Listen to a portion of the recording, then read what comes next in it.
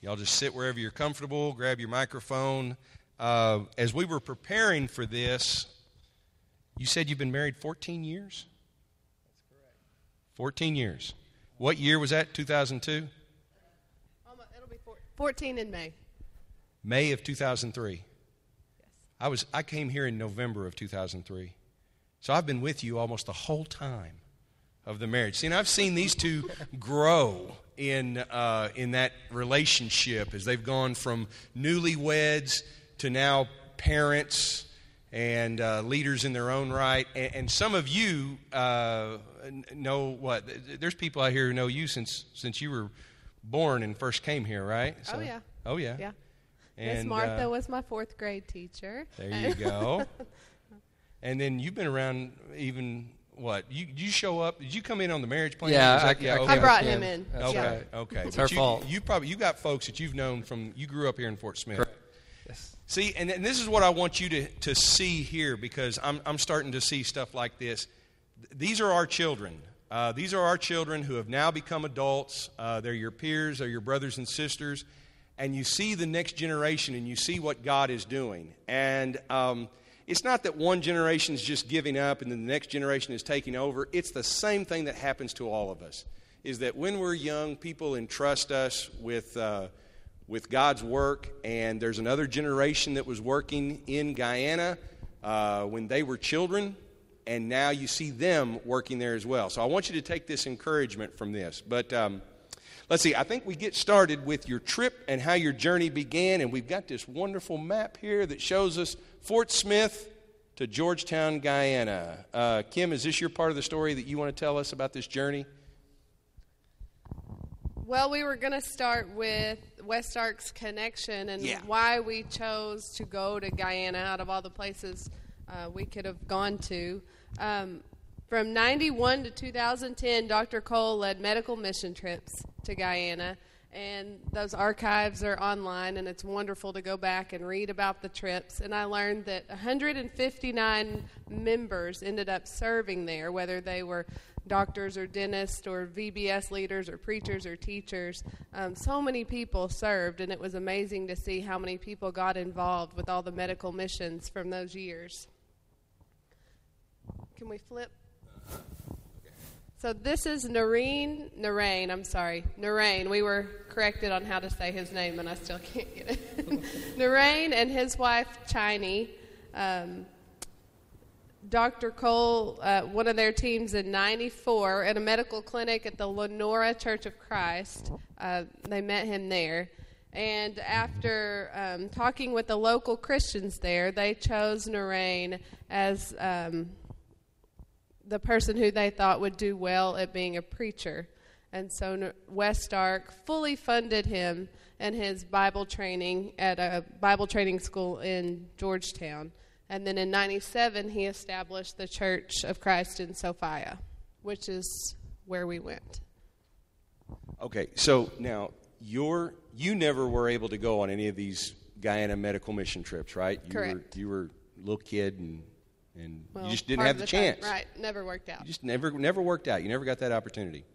But then, how do you first find out about Narain, and how do you first hear about what he's doing in Sophia? How does that come about?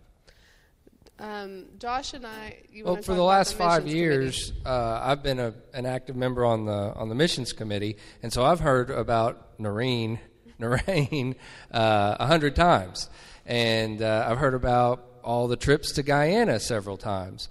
But since we had never, I'd never really had interest outside of that until this year's contribution.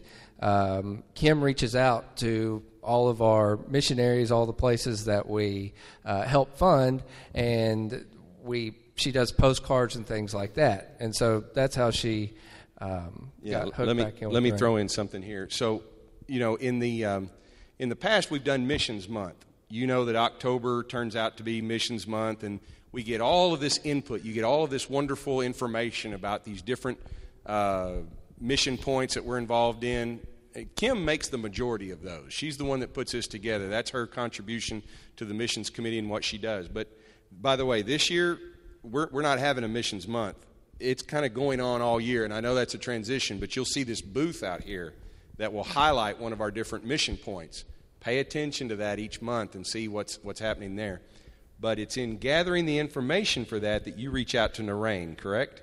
Yes. Okay, now tell me what happens That's how I first then. made contact with him, is that I sent him a message saying, hey, we need all your updates for our postcards, and he is very thorough. Most missionaries shoot me a little paragraph and say, okay, is this good? Will that work? He sends me pages and pages and statistics, and here are our plans for the next 9-12 months.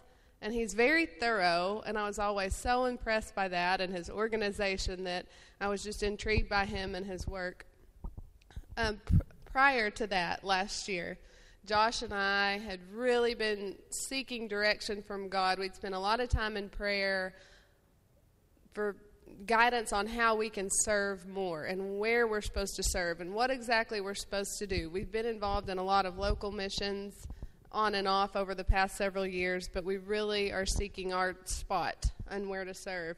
And once I read Narain's proposal for his future plans about a possible church plant in a village called Kuru Kururu, it really touched my heart reading about that. And I felt the Spirit, and I thought, oh, I need to be involved in this, and I need to find out more about this. And so I was so excited to go and meet him and learn about this possible church plant, and Josh felt differently. I was like 3 to 4 weeks from going to Asia. So I was just like, yeah, if this is what you're feeling called to do, then we'll do it. But it was really hard for me to jump, fully into Guyana whenever I was all wrapped up in trying to get my business ready to go for Asia. But at the same time, I could see that she was extremely passionate about going. So I tried to encourage that as much as possible. Now, as I understand it, when so this developing story, you're starting to take an interest in. I mean, you're fascinated by what Narain's doing, by what we've done there, how this has set this up. Okay, and then you're coming back from your Asia trip. You're getting ready. This is February that we did the Guyana trip, or is this? Yeah, okay, we went February. February, and Narain already has a schedule of work for you to do. Correct? After I contacted him and told him, hey, I think my husband and I are going to get to come visit you. Nobody's been to see you since 2009, I believe. We were officially Facebook friends, and he was video chatting me like every day. He was so excited to have a contact here, somebody that was interested in him and wanting to come see him. He had a work plan, a whole page long. We're going to do this hourly and daily, sent to me within a couple of days, and that's what we did. So this is no vacation. He's got this. That's what you always hear when Rick O'Dell takes you. This isn't a vacation, so they're getting the full treatment. Narain's got this down. He's got an agenda, and we're going to go through the 4 main points of that agenda, correct? Number 1 of That's which correct. is? His 2017 theme is Strong Family, Strong Church. And one of his main programs is his children's ministry. He has 128 children enrolled in his kids program, ages 2 to 14. And so one of our first days there, we were able to be a part of sharing the gospel with 125 children, which was one of our very favorite parts. This is just a little clip so you could hear their beautiful singing. If we can push play on that one. I think there's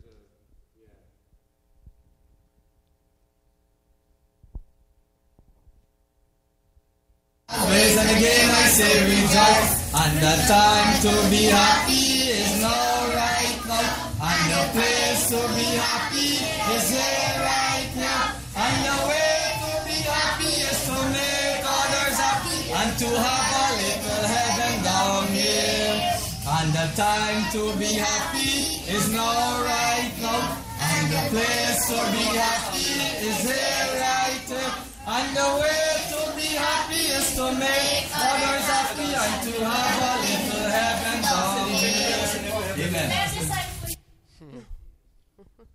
As you can see, the energy of the kids is pretty universal. Doesn't matter if you're here or anywhere in the world, they get pretty into their singing. So outside of their church building, they have what we call a breezeway, and all their classrooms from the kids ages 2 to 14 are held outdoors simultaneously. They're just kind of broken up into different areas. The first picture was the largest group, the 5 through 8-year-olds that Narain and his wife teach. And this class, I thought this was interesting because it was so loud in there that she had to go behind the building with her class to try to find a little spot to read the Bible where they could hear each other read. Now, who's that teaching the children out here in the breezeway? Sister Abigail. Sister Abigail. Okay, so this is the Sophia congregation. That is, yes. Okay, and this is the one that I guess it was 15 years ago or more that Narain went to be the leader of that congregation and build it as a plant. Yes, okay. And like I said, he's grown it, the program, the 128 kids. He does VBS, Lads to Leaders, Operation Shoebox, and then Bible classes on Sunday morning, Sunday afternoon, and Wednesday night. There are 128 kids. Yes. Okay, and this started in what year?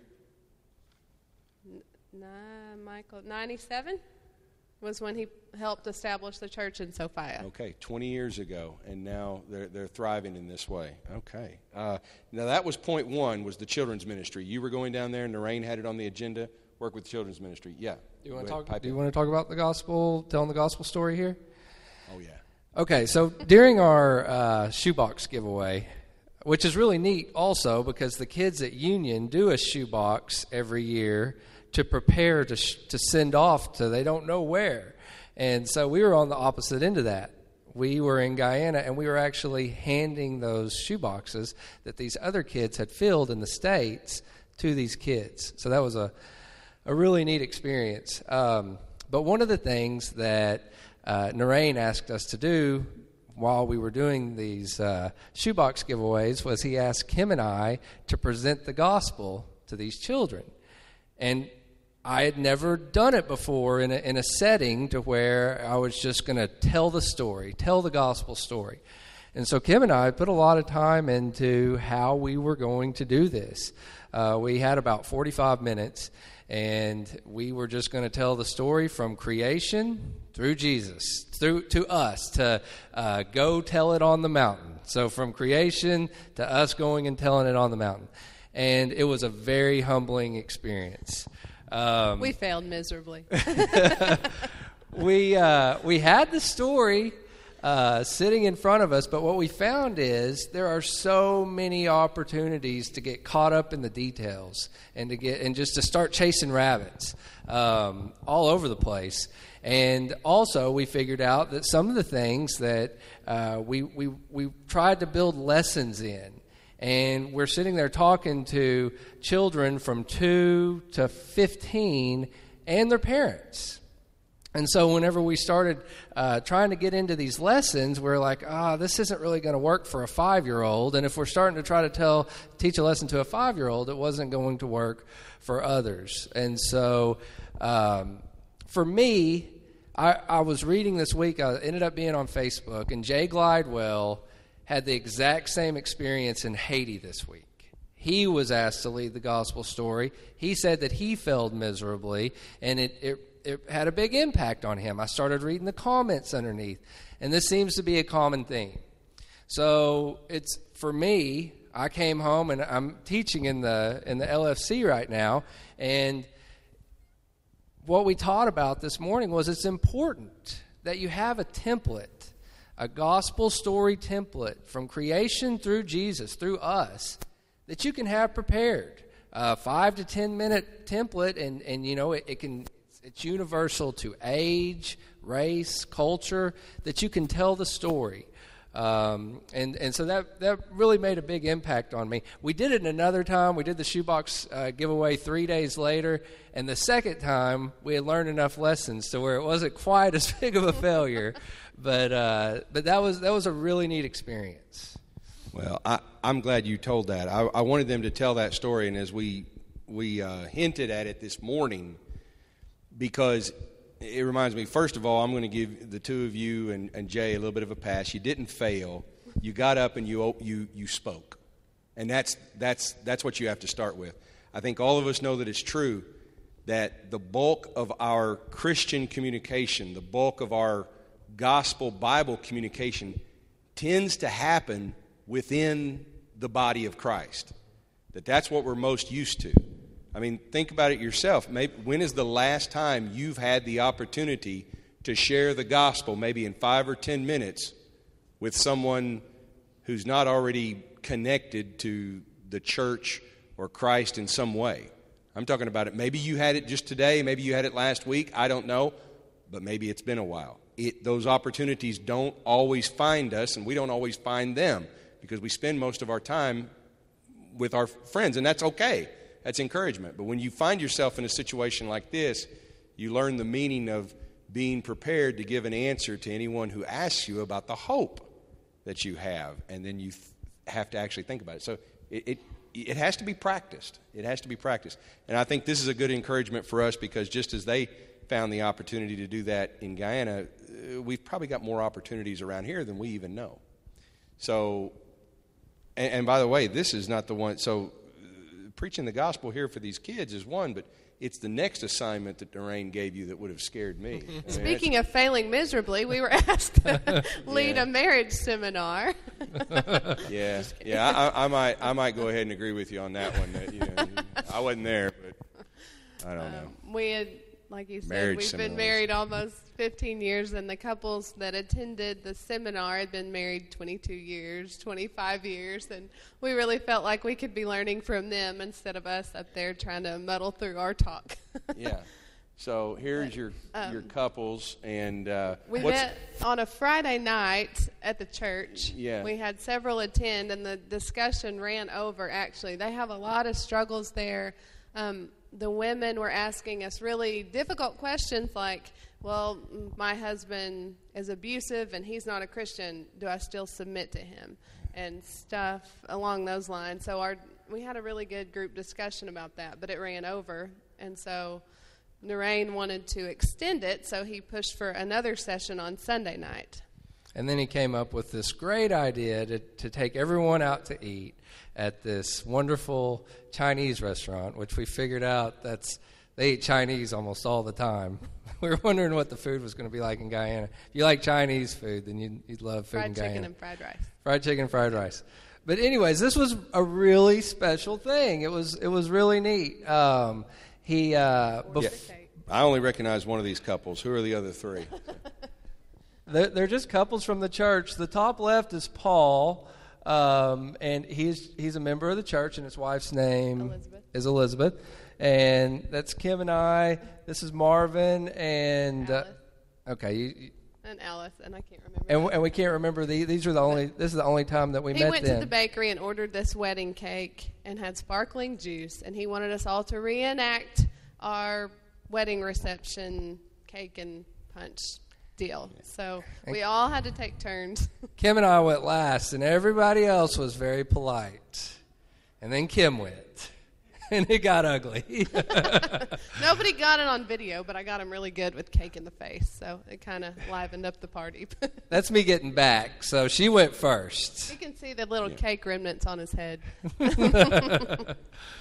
So that's how we closed out the marriage seminar. We had a discussion prior to this, and then we all went to eat. So the lesson is, if you're going to fight, there has to be cake. That's right. Something like there you that. Go. That's good. There's your marital advice for tonight. If you're going to fight, at least have cake. But going along with Narain's theme of strong family, strong church, he spends lots of hours during the week doing marriage counseling, calling and checking on people, praying with people, and encouraging people to get married. A lot of people there just live together, the common law, and he really encourages them to get married. And he spends a lot of time with that. The dynamic of this event actually did something for at least these three other couples, right? We found that it was interesting because as we all sat around this huge table, none of the couples from the church really interacted with each other. Like, I think if a group of us went to a restaurant together, we would be laughing and talking, and it was just everybody was kind of coupled up. And so we think that it was a good idea for them to go out and fellowship together, because I don't think they get many opportunities like that here. We all rode. How many people? There were 20 of us in like a minivan. We were sitting on laps and stacked on each other. It was safe. Yeah. Yeah, so it was togetherness. It was, and I think it was good for the couples of the church to spend time together outside of the assembly. Now, the third item that Narain had you doing involves the work that this woman's doing, which is it's benevolence and food distribution. Yes. Tell us a little bit about this. What happens? This is an ongoing thing that they do down there, right? Right. So when we asked Narain about it, he says that he saves up his own funds or he uses his own funds for this, and he buys a lot of food in bulk. This is Chiny, his wife. There's the bulk food, but this is Chiny, his wife, and she's taking this food that was in bulk and weighing it all out. I think this is 4 pounds of sugar. That's what she's weighing out right then. So it was a pretty long process. What do you think we spent 6 to 8 hours doing it? He didn't want us to do it at all. Also, he did not want us to work at all. He just wanted us to eat all week. Yeah, basically. He wanted to feed us. Leadership roles and eating. That was it. But we wanted to work. We wanted to be a part of this. So we just threw ourselves into this project. We just told them it was happening. Yeah. So we were going to be there at 10 o'clock, and that was all there was to it. But anyway, so we would build these bags. How many bags were there total? Over 40 bags, and they each contained enough food for a large family for a month. Food is very expensive there. The cost of living seems higher there than it is here, and the people there don't nearly make what we can earn here. And they have a 14% tax added onto everything. Their gas is over $5 a gallon. It's just very expensive to live there. So his quarterly food distribution program really helps out some widows in the community and some of the large combined families where multiple family groups are living in a household together. Right. So there's no other resources available for a lot of these families it's subsistence at best. Right. Okay. And then the church distributes the food like we see here, right? Correct. This is one of the he's 18 years old. His dad's a leader in the church, and he came to help out with the distribution. And this was a widow. She had to walk probably a mile, and those bags, after they were filled, were probably... Say 50 pounds. 50 pounds. I don't know how he expected people to get them home. But they were so big that we couldn't lift them up by the straps, or it would break the sewing, the thread, the stitching that was holding the handles together. So we had to make sure everybody grabbed it from the bottom to carry it. So, but Stephen was nice enough to bicycle this bag of food home. He did several trips. He did 4 or 5 trips taking. And did you get the opportunity to deliver to some families? We did not okay. Because we weren't allowed to leave the church compound because it was too dangerous. Understood. Okay. And is there anything else you want to tell us about? Let's see. There's 3 things, and we've seen the ministry to children. We've seen the marriage seminars, building strong families, strong church. The distribution of the food. It's sounding very much like the Book of Acts. I mean, and then what's our 4th item? Finally, the part that I've been waiting for was the trip to Kuru Karuru. Okay. Now let's say it all together. Kuru Karuru. Now that is different than Karuru. Kuru Karuru. There is a Karuru. There's Kuru Karu. Oh, there's Kuru. They Karuru. added a roo. Right. And then there's Kuru Karuru. Right. That's right. And then there's Goo and so that's what I keep. But yeah, that's one of the things I loved about Guyana. They always have interesting names for places. And didn't they have one? The one that I always loved was Bachelor's Adventure.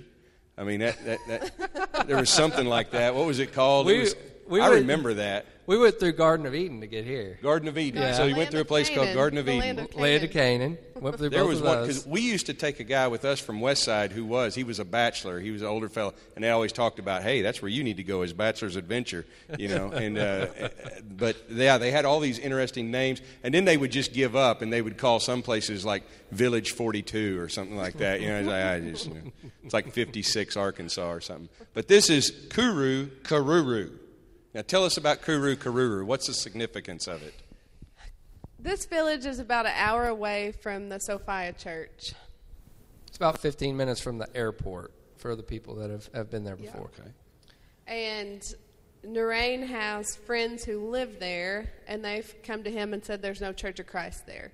So it's Narain's dream to plant a church here. It's filled with children. We got to visit the school, and then we had a children's program there, and with just one day's notice, just word of mouth spread, and we had over 120 kids there the next day. Wow. So Josh got to practice his gospel presentation again, and we got to do another shoebox giveaway. Most of the time people do Operation Shoebox as like a Christmas time event, but Narain does a little bit different, and he gives away the shoeboxes as a representation of the free gift of salvation we have. So that's how he does it, a little bit differently. Yeah. And this Kuru Karuru story is, I mean, we're talking about the just dreams and just brainstorming at this point. There's no definite plans. We don't know. We just know that there's this place and there's a need. You did notice and you documented some of the needs. What are some of the needs there? When we arrived, we scouted the location of the possible church plant, the street and everything that the properties for sale on, and met with some of the neighbors there who were very excited about the possibility of a church coming to their neighborhood. We also met with the headmaster at the primary school. He was a Pentecostal preacher, but he was still encouraging in the fact that another church wanted to come to their community. He told us programs that would be beneficial to their area would be after-school tutoring programs, especially in reading and computer skills to their kids, as well as they have a 39% rate of kids who have effects of fetal alcohol syndrome. And so he said they can learn, and then they get to 4th or 5th grade and just kind of plateau where they can't go any further in their education.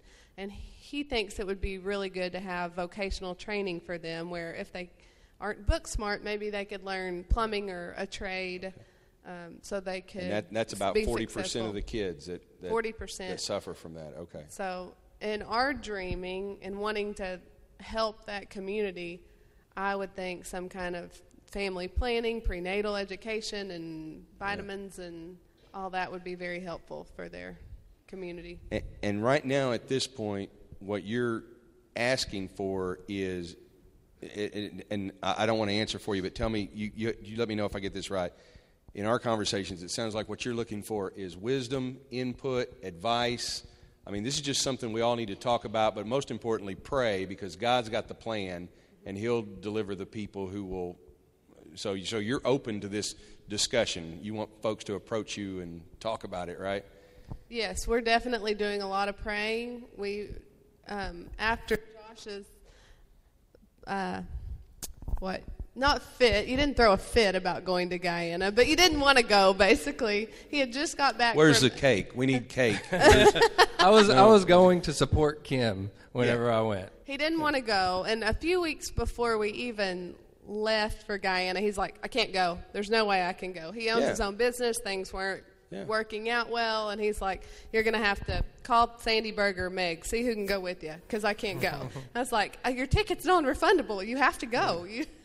And God worked everything out. Right. Josh got on the plane. He left and ended up, he left his heart in Kuru Karuru with me. We both feel very strongly about tell me your view on and Kuru Karuru. What do you see there? Okay, Kuru Karuru was a strange experience for me. When you go to a land far, far away like this, you really don't know what to expect. So I'm going to this place thinking that we're going to a village out in the Amazon that has no Church of Christ in that village.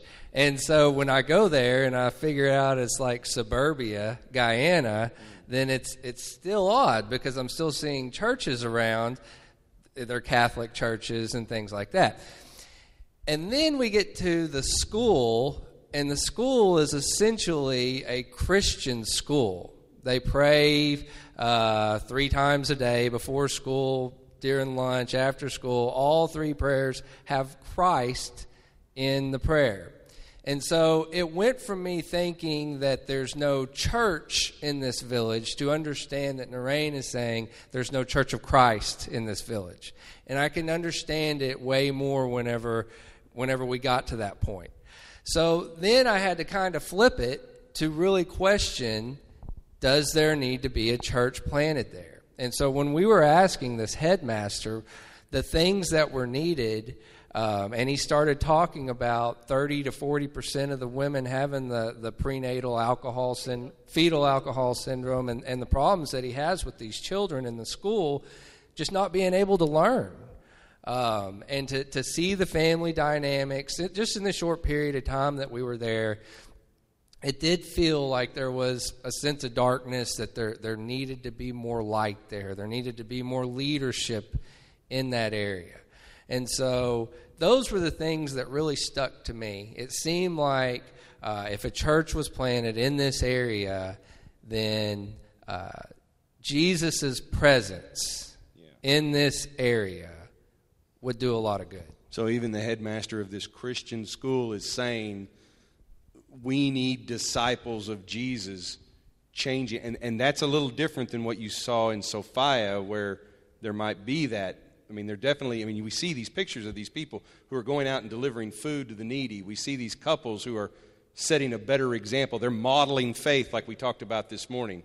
But in Karuru, there's an absence of that, right? We talked to some of the kids that were on this corner, and both of them said they had to walk for over an hour to get to church. So the church that they go to, the church that they attend right now. Right. So hearing things like that. But again, I'm torn because I'm giving the gospel presentation and I'm going through it, and I figured out after the first one you need to interact more. Well, I'm interacting with these kids, and boy, they're on the ball. They know every answer. They know Noah. They know the rainbow story. I mean, they know it all. And so, I've been really torn about this, but it's. I hear what you're saying. I love it. It's like, they know that they've heard the stories. They've got the knowledge. They've got it here. But have they seen people who live out the gospel? Right. That's what you're saying. Right. They're not seeing. They're not seeing the adults who actually live by these stories and live with God's presence. It's exactly like what you're talking about this morning. Someone modeling the way to live their life. You've heard it. Now see it lived out in that way. See, and this is why I say this stuff encourages us as well. This is the kind of stuff that I think if again, there's an expanding growth here that, I've enjoyed talking to Josh and Kim about this, and Lord willing, we're going to talk some more about it. But I want to encourage you, approach this couple. They're very approachable. Tell them, hey, I'd like to hear more about this. I'd like to know more about this. How can I encourage you? How can we encourage the Christians in Guyana? I want to encourage you to just open yourself up and have these kind of conversations with them. Last question I've got for both of you is what did you take away from this trip, and what were you encouraged by? And I think that takes us to Josh. What was your takeaway? And maybe you kind of entered into that a little bit. Okay. This is my 6th trip out of the country, and this is the first trip that I've been on where I wasn't with a group, or I went to Asia with Jerry, but Jerry was the leader. I followed Jerry everywhere he went. I took advice from Jerry everywhere we went. Carried Jerry's bag. Anything I could do for Jerry, that's what was done. And that's the way it needed to be. But on this trip, I took more of a leadership role. And it was, there was a lot of spiritual growth for me in this. It was extremely humbling, I'll tell you that much. They look at Americans. They put you up on a pedestal, that's for sure. They listen to you differently than they listen to each other. What? The food. What about the food? That he didn't eat, or he skipped meals to prepare food for us. Okay, yeah, so he knew that Kim and I were coming for about a month in advance. This is Narain, right? Yes, Narain knew that Kim and I were coming for about several months in advance. And we kept asking him about funding because when we started figuring out how much everything costs there, we just couldn't wrap our heads around how he's living off this little amount. And he starts telling us that whenever he's planning on groups coming, then he skips meals. They just don't eat as much as they usually do. So there's a lot of sacrifice that went along with just us two coming and visiting him, that we had no idea.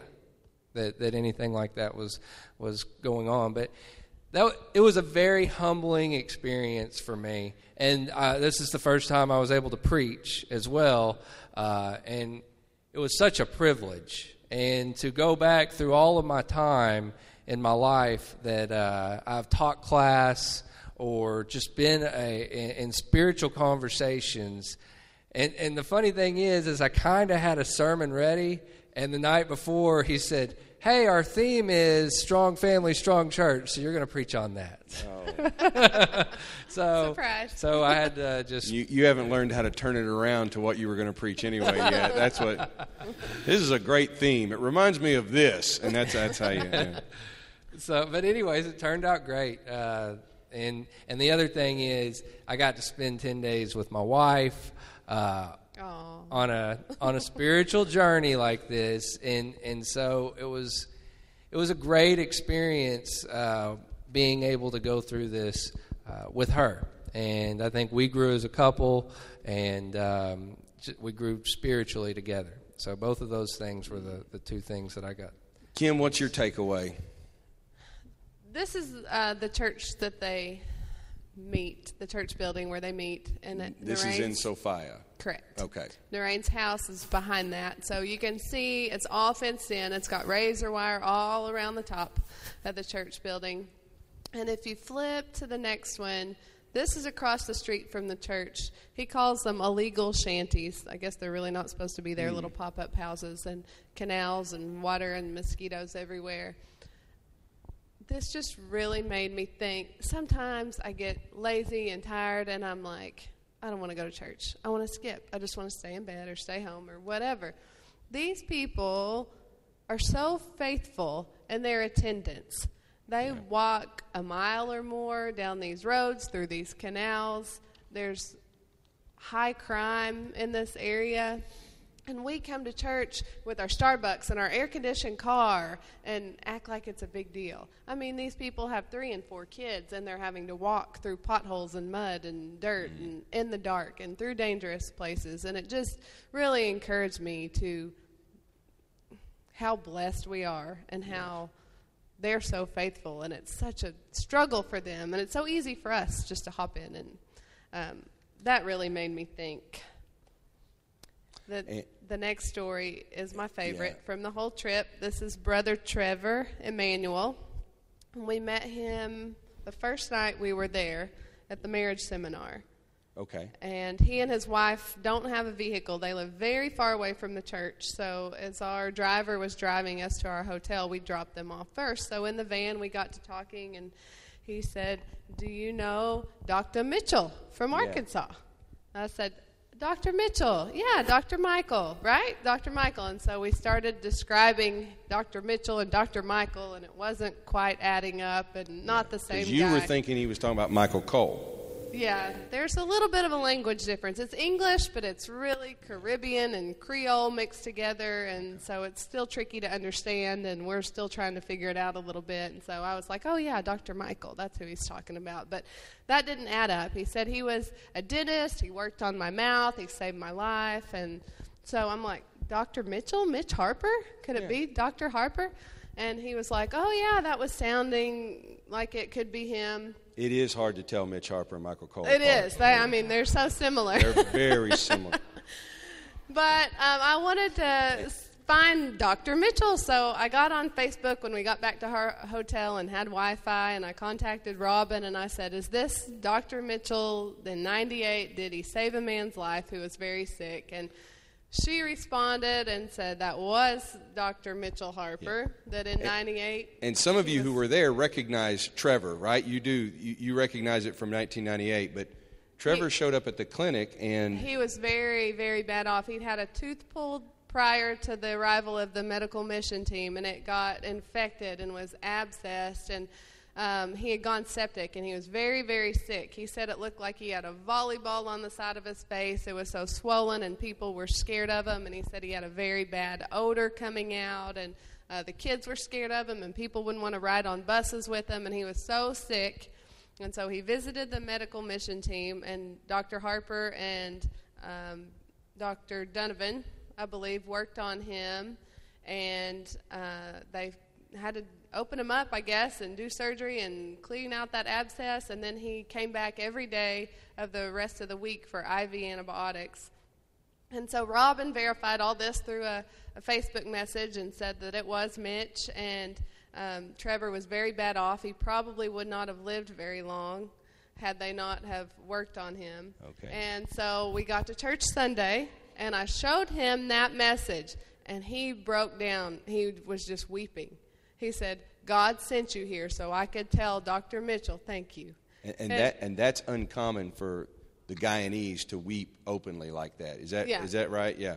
That kind of display of emotion is not common. He knew how sick he was, and he knew he wouldn't have made it, and just seeing that in the message, I think, really touched his heart. And he said that, he had Dr. Harper's contact in a book. He always meant to write him, and that book got lost in a flood. And every American or missionary that came to Guyana, he would ask them, do you know Dr. Mitchell from Arkansas? Do you know Dr. Mitchell from Arkansas? And he said, finally, Kim and Josh know Dr. Mitchell from Arkansas. And I'm able to tell him thank you. So he sat down as soon as church service was over, and he wrote a 2-page letter that we were supposed to bring back to Dr. Harper. And I also got this little video clip. Yeah, if Daryl's going to switch us over to this video, you won't be able to hear him very well, but we have subtitles. Here we go.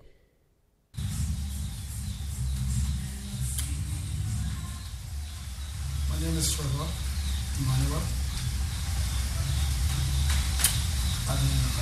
There's some past experience that I don't like to remember, but I have to remember it now. There was this dentist from Arkansas, Dr. Mitch Harper, and his team in 1988. God sent them to save my life. And I had always wanted to reach back Dr. Hart, but God has sent Kim and her husband,